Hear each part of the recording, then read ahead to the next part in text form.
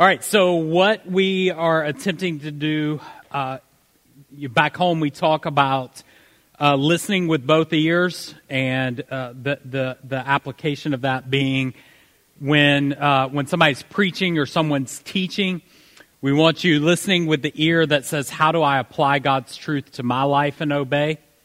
But we also want you listening with the ear that says, how do I bring this truth to bear on somebody else's life?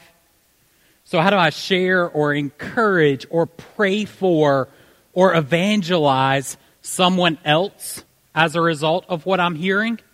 And if you only listen with either one of those ears, if you only listen with the ear of applying it to someone else, then you become a hypocrite, right?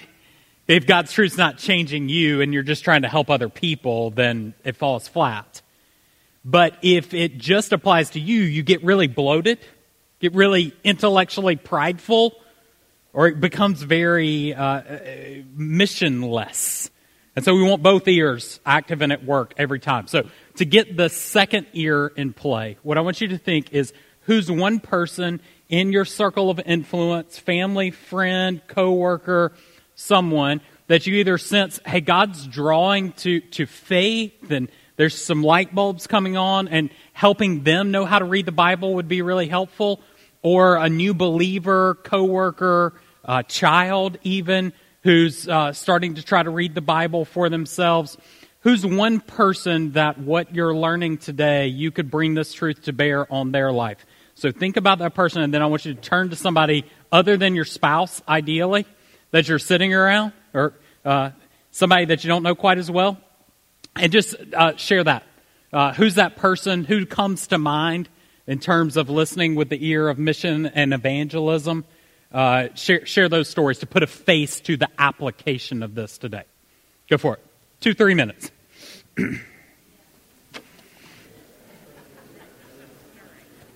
All right. So for me as a dad, first and foremost, obviously one of the first places that I find application for a tool like this is in my parenting. My kids are 12, 10, 8, 3, and then yet to be born.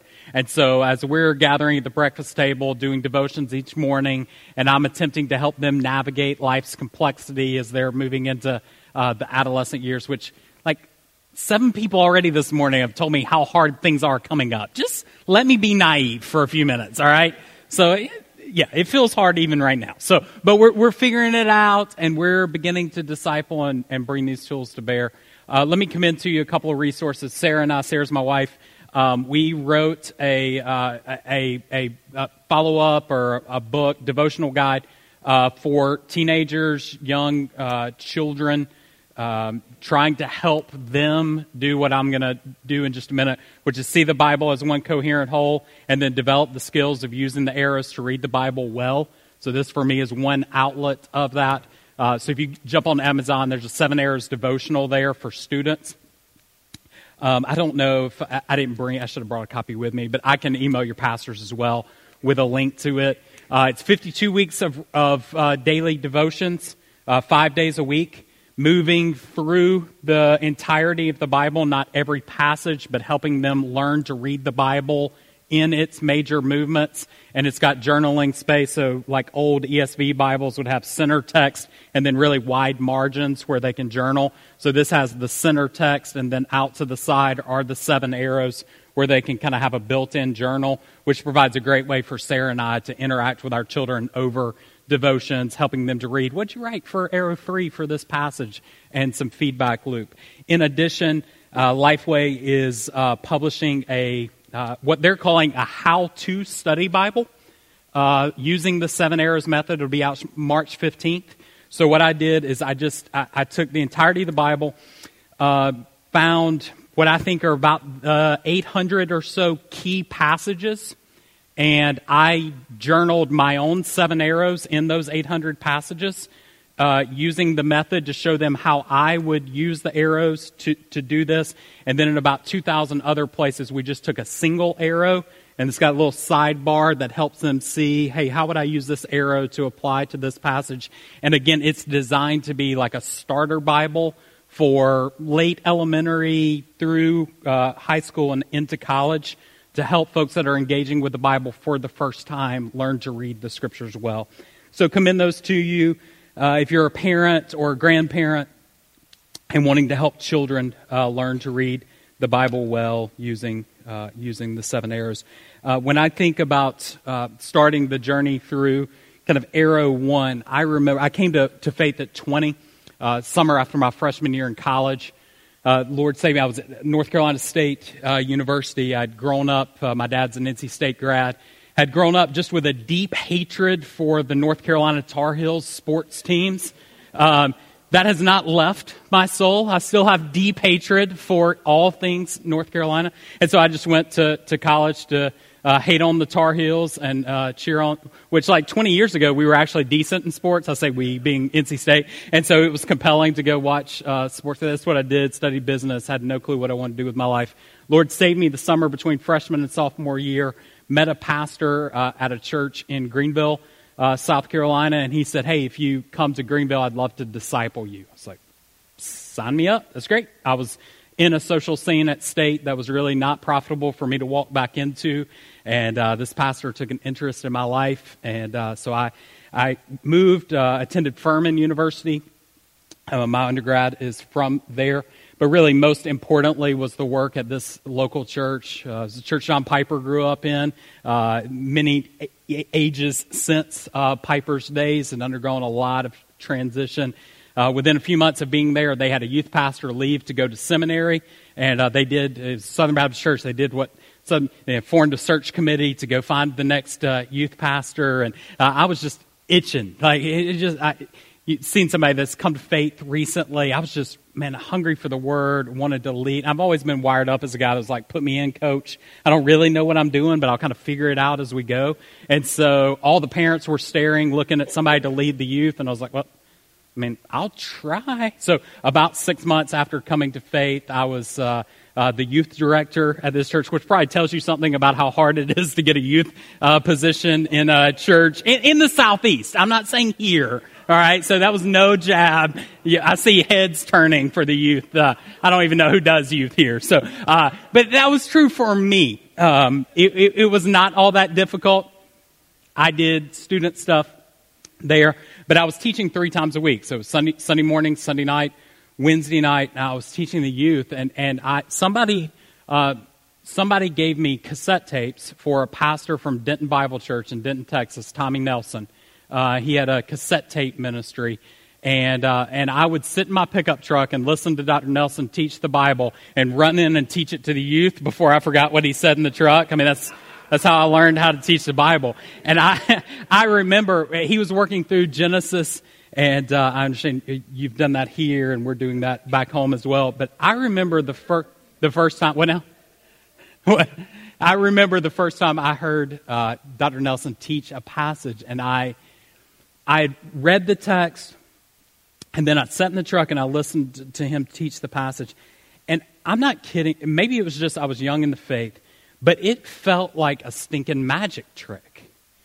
Because I'd been reading that passage, and here he is pulling out truth and connecting other passages to it and showing me how all this stuff relates. And I got to the end, and I was like, just, what in the world am I doing? I can never do that, right? It felt so difficult to go from where I was in my Bible engagement to where a mature pastor was in handling the Scriptures.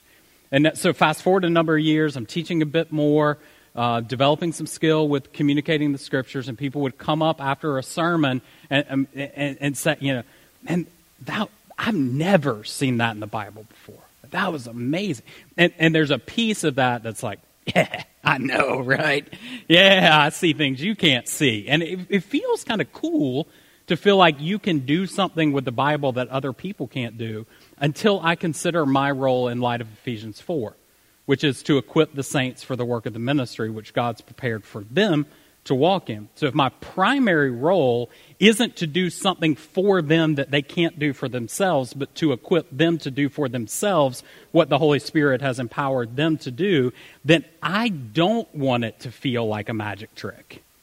I don't want you to walk out on a Sunday feeling like I connected dots that you couldn't connect on your own. In fact, I want to train you to be able to take my place, right? I mean, that's the work that, and that's not to minimize the role of an authoritative pulpit. It's not to say that God doesn't call pastors, but it is to say if we create this vast divide between what the skilled theologians can do and what the common man or woman in the seats can do, then I think that's unhelpful for God's church. So I don't want it to feel like a magic trick. And that's why this tool developed, is to say, how can I take these competencies that I've learned going to seminary, sitting through hermeneutics classes, how can I take them and just make them applicable to every person in the pews? So that's what we're going to try to do, pew seats. We have seats as well. Arrow 1, now I'll draw these, kind of sketch them for you. Just kind of a circular arrow.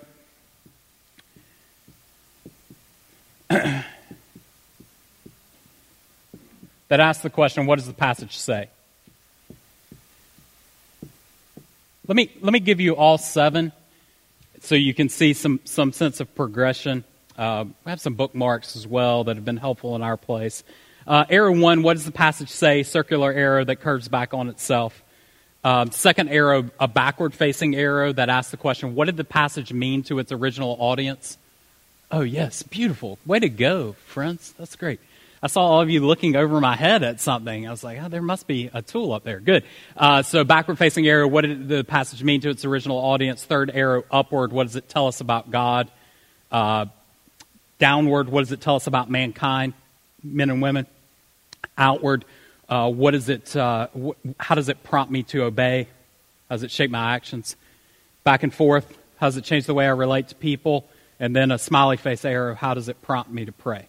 So if you think about those just in a progression, we're thinking CC, cadence, memory. These build on one another. We've got a circular arrow. We go backward, we go up, we go down, we go out, we go back and forth, and then we make a smiley face. The first arrow is asking the question, what does the passage say? Now you say, well, Matt, that is so simplistic that it's not helpful at all.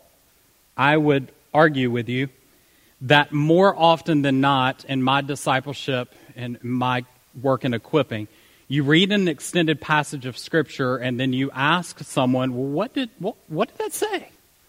They really struggle to re-communicate just the simple message of what God has in the text. And we all know the value that's found in being able to put things into our own words. The way that instills in our minds the truths that we've read. So rather than just regurgitating an extended passage for us, we can simplify that by putting it in a crisp phrase. Like, think with me, Romans 1, particularly beginning in verse 18 and following. So the big point of Romans chapter 1, it's Paul attempting to run after there. Well, as we'll see as we talk through these arrows, he gives us some hints at what he's talking through there by the things that he repeats, but most succinctly he says something like, all people have exchanged worship of the Creator for worship of the creation. That's really like 20 verses packed into one sentence. Sin makes us exchange, or sin is seen in exchange of worship for God, Creator, for worship of the creation. And then he says God gave them over to all sorts of other things. So there's value in putting things into my own words and attempting to summarize what I'm reading in a short, crisp sentence. You might, if you're social media savvy, think of this as a tweet. Like, if you were asked to tweet, before they went to like 280 characters, and now it's like, so, but back in the good old 140 character tweet days, if you had to summarize a chapter of the Bible in a tweet, how would you do it? This helps me if I'm parenting my children and getting them to read, to comprehend, and then to re-communicate. Now, obviously, if we're attempting to put things into our own words and say, what does the passage say? The key question is, all right, so what am I reading? And anytime we're asking the question, what am I reading, or what does the passage say, the context, where we are in the Bible or in anything, is going to be the most important factor to consider. Where is this in the story of redemptive history, in God's story? And where is this in the story of whatever letter or book that I'm reading? Unfortunately, the dictionary approach that I mentioned earlier trains us to pull passages out of their context, which I would suggest God is as intentional and sovereign in intending the verse as he is the context in which that verse is placed. And plucking the verse out of its context can lead us to really maul the intended meaning of the passage. Akin to what you might do if somebody said, hey, how about read me sentence number 6 and 31 out of this email that you sent. You'd be like, no, don't do that. Because I can make sentence 6 and 31 say pretty much anything I want to. But it's 6 and 31 placed in the middle of about 50 other sentences that help sentence 6 and 31 make a whole lot of sense. So the context is the king for me understanding what does the passage say. Words don't mean anything until you put them in a context. Think of he mowed a yard versus he gained a yard on the play. You don't have any clue what yard means until you put it in a sentence. And in the same way, you don't have any clue what a sentence means until you put it in a broader context of a paragraph. So it's helpful for me to think, one, how do I arrange the Bible as a whole in one book that I can start creating some categories to put my reading in? So what I've drawn up here, and I ran out of room, this is why I need PowerPoint slides because I'm really bad at this. But I would say the overall thesis of the Bible, overall story, is God's work to save sinners and put the world back together again through the person and work of Jesus Christ. Okay? So this is the main thesis. This is what everything's driving toward. It's telling me how's God going to reconcile sinners to himself and fix this world that's been broken by sin, and specifically how he's going to do it through Jesus. Under that story, it's helpful for me to think about any good story in some chapters or scenes. It's helpful to arrange the Bible in a series of chapters that describe God's unified plan to do this. Various scholars break it up in different ways. I don't purport to be a scholar, so I commend to you any other model that you have of framing the Bible.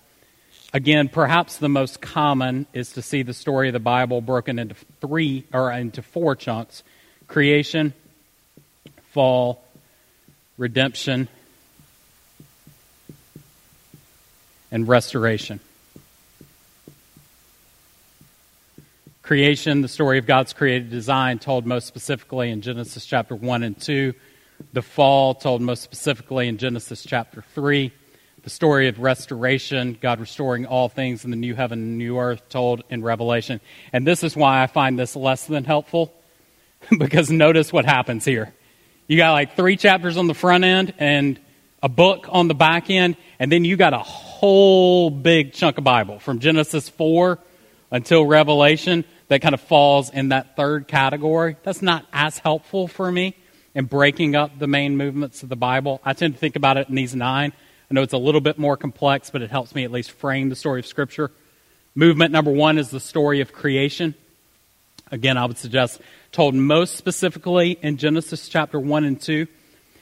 What I want to suggest to you as you're engaging with these is the Bible is not written in these canonically necessarily, but almost. Okay, so these movements, later biblical writers are going to comment back on them, right? So creation is told in Genesis 1 and 2.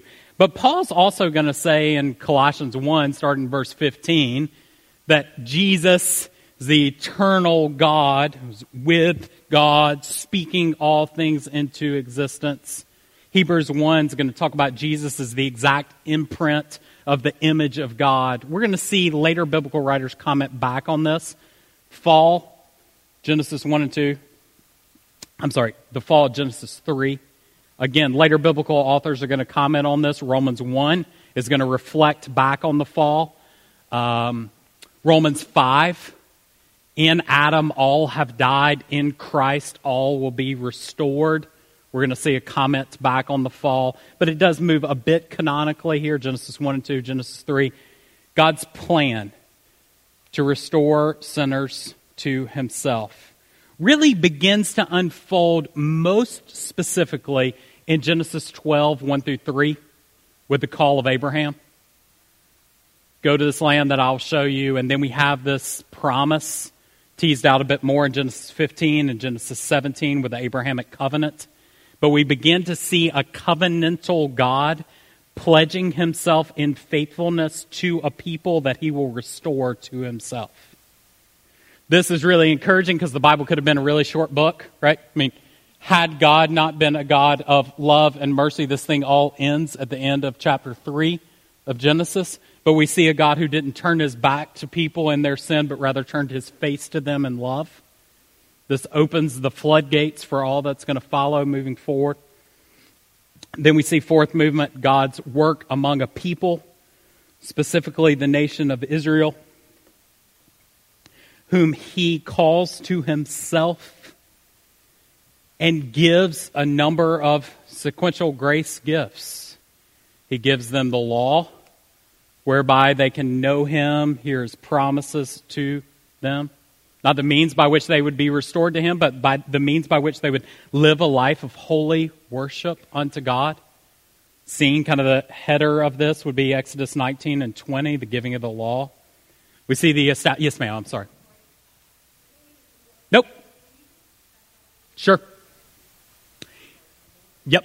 So, that's great. So what I was saying about the SOAP method earlier, that I thought there were a little bit of liability, particularly here and here, with being able to see what you are observing and applying. Similarly, this is the most common, one of the most common ways that theologians break up the big story of the Bible. I don't think this is as helpful because of the challenges here. You've got so much Bible being summarized here.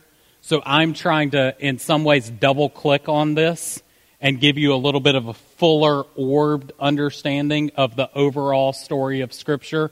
So I'm saying this, I think, is inadequate. Here's a substitution for that breaks it up in 9 units rather than 4 to help inform this. Is that helpful? All right, great. So we have creation, fall, plan, people. Giving of the law, establishment of the priesthood. Again, these are the sticky pages of our Bibles, right? Because we're like, what's going on here? Establishment of the priesthood, ending of the book of Exodus, establishment of the sacrificial system, book of Leviticus, giving of this means by which something would die for the sins of the people so that they could be restored to right worship of God. Their sins could be atoned for through the blood sacrifice of another. So we see the establishment of people who are saved by God's grace and given these means of ongoing worship. The rise of the kingdom. We're dissatisfied with God as our king. We want a king like the nations. God appointing a king to rule over them. Seen most specifically in the 3 kind of figureheads. Saul, David, and Solomon. But also branching into other smaller tributaries. This high water mark of the people of God, seeing the establishment, a kingdom of peace, rule, but also the liabilities that any earthly king brings. Can't restore all things perfectly. Still sinners, so the need for a greater king. Judgment, number 6. God judging the people. The kingdom dividing, as we see in the latter historical narratives. And then most specifically, the judgment that's seen in the exile. The people who have been told, you're going to get kicked off the land. You're defaming God's name. Then that actually happening. So you can think about here, this broader swath, where we see the writing of the prophets. And it's probably helpful for you mentally to think, though it's not a perfect representation, the prophets can be divided into 3 groups. Those who wrote before God kicked the people off the land. This is going to happen. God's going to judge. You're not going to defame his name forever. Those who wrote while the people were kicked off the land. See stories like Daniel here, right? So he's in exile in a foreign land and writing on that scene. And then those who are writing as the people are returning back to the land. We see books like Ezra and Nehemiah, which are not specifically prophetic books, but writing as the people are returning. And then we have prophets reflecting on their work as they return. Prophets like Haggai, where the prophet speaks like, you're coming back and the foundation of the temple is lying in ruins and you're going out and living in paneled houses. Woe to you. Not having that. So this is post-exile, the people are returning. And then the New Testament, Jesus, the church, and eternity. Jesus, the church, and eternity. And these really are broken sequentially. We have Jesus told in the 4 Gospels, the sending of the Spirit at the start of the book of Acts that tells about the spread of the church. And then Paul and others writing letters of reflection to the church age. And then the coming of Christ, the prophetic books, Revelation. Again, we see other pictures of this. 1 Thessalonians is going to point to the ultimate end. But generally, we see this movement. So that helps me. I don't know if it helps you, but it helps me think about the 9 movements of Scripture, big movements, and orient myself when I'm reading a book of the Bible to say, where does this fit into the big story? Is it talking about creation, the fall, people, plan, kingdom, judgment, Jesus, church, or eternity? Context is king. Secondly, in thinking about this arrow, it does help us to think about what genre of Scripture we're reading. We recognize that the Bible is written in a host of different ways. Some prophecy, some poetry, proverbs, parables, songs. So thinking, what genre of Scripture am I reading as we're speaking to these various scenes? And then how do I figure out the author's point? So if I've kind of oriented myself to where it is in the broad story of Scripture, how do I figure out the author's point? Well, there's a sense at which this is common sense. And I know that sounds overly simplistic, but you might consider just like, how do you figure out anyone's point anytime? How do I understand what's being communicated and what the author wants to emphasize? Well, in an age before boldface type and 12 emojis after the thing you wanted to emphasize, how do you emphasize things? Most common would be repetition.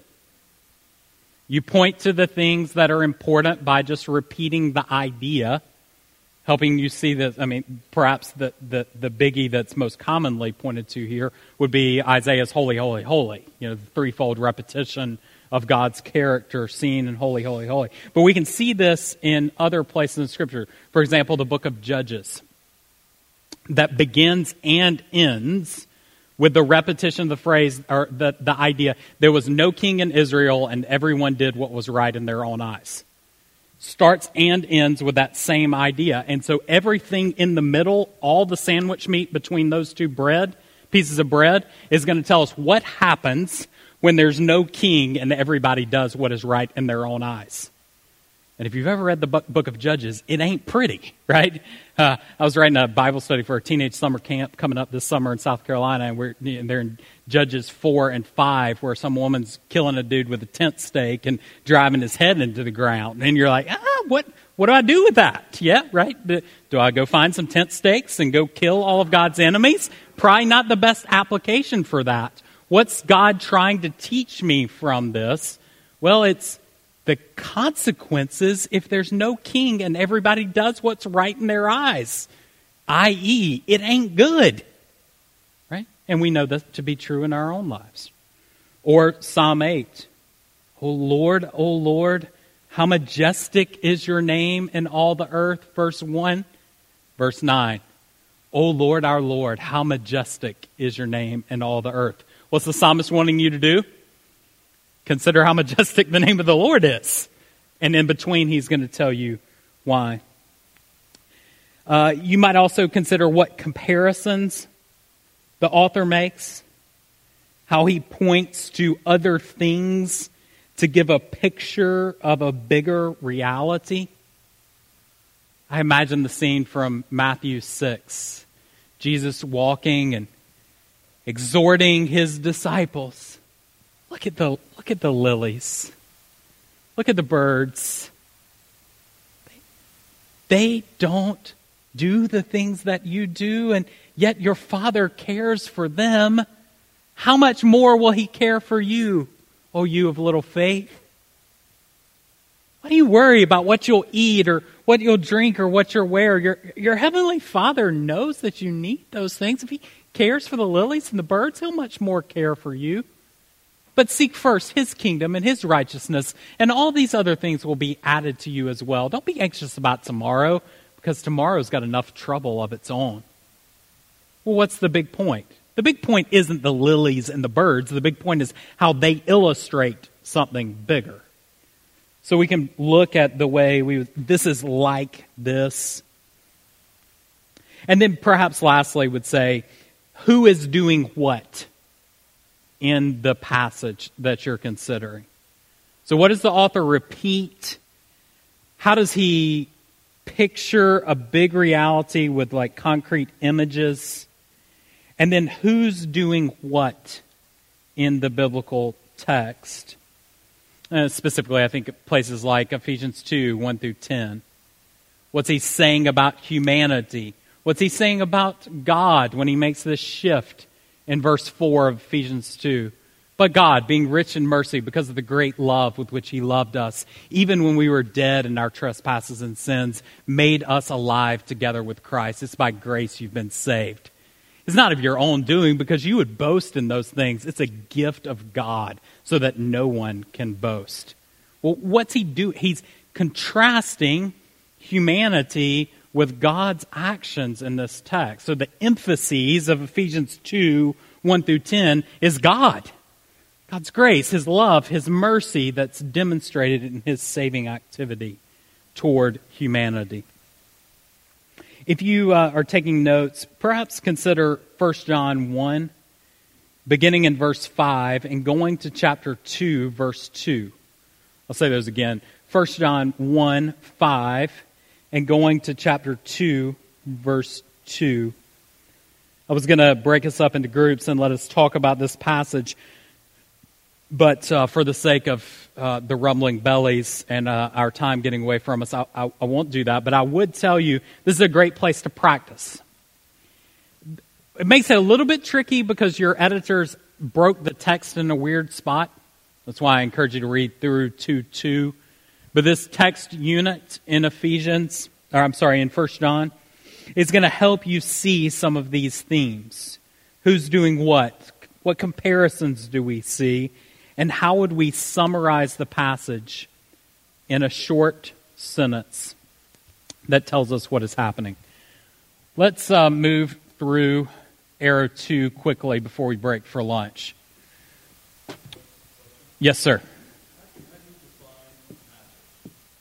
Yeah, great question. Great question. How do you define a passage? So I think the question being asked there is how do we move through, like what's the unit that we're wanting to consider? I think our modern Bible editors help us with that, with the subheading divisions that they put in the biblical text. I found in my discipleship with folks that typically having them read from one subheader to the next is a good passage division. My own experience says that it gets really convoluted when you say read a whole chapter. There are chapters in the Gospels that I think are aligned around one organized theme that the Gospel writers have intentionally organized around this one big idea. But often there are multiple themes that you see moving through one chapter, and it becomes too much.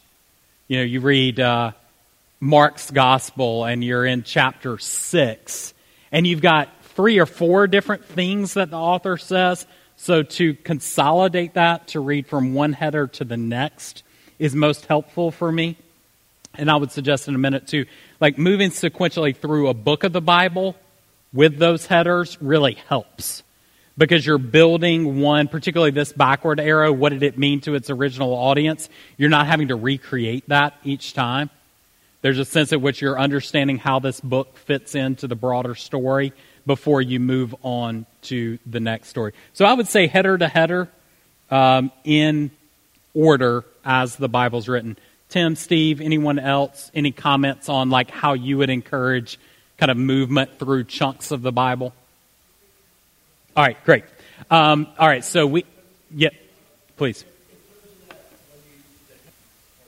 Absolutely, yes. So our editors certainly there's overlap, and as with my point earlier about an email that you wrote, you might see yourself like moving the first idea to the second idea to the third, particularly if you're writing a longer letter.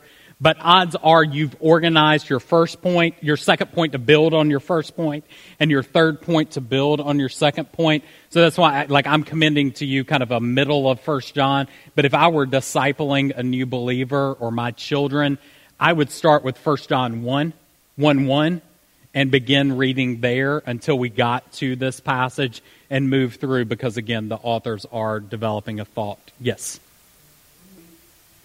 Can go both ways. Yep, absolutely. And you'll probably see this modeled in Tim's preaching or your other pastors' preaching. If they're moving through a book, it's very rare to have a hard stop. You know, you're almost always saying this idea is helping close out this unit of text, but it's also a springboard into the next unit of scripture. I mean, most clearly, places like Romans 12:1 come to mind, where we see this linking of, therefore, in view of God's mercies, offer yourselves as a living sacrifice, holy, acceptable, pleasing unto God. Don't be conformed to the pattern of this world, but be transformed. Well, what's the verse 1 doing? Therefore, in light of God's mercies, he's just spent 11 chapters telling you about God's mercies, right? So this is his connective tissue back to 11 chapters, and it's also the springboard forward. In view of God's mercies, now offer yourselves as a living sacrifice. So my obedience is connected to, or I would say actually it's fueled by the mercy of God. Consideration of the mercy of God fuels my obedience. So yeah, I think that point's beautifully made. We're going to take an hour lunch. All right, so we got an hour. We'll see you back at 12:45.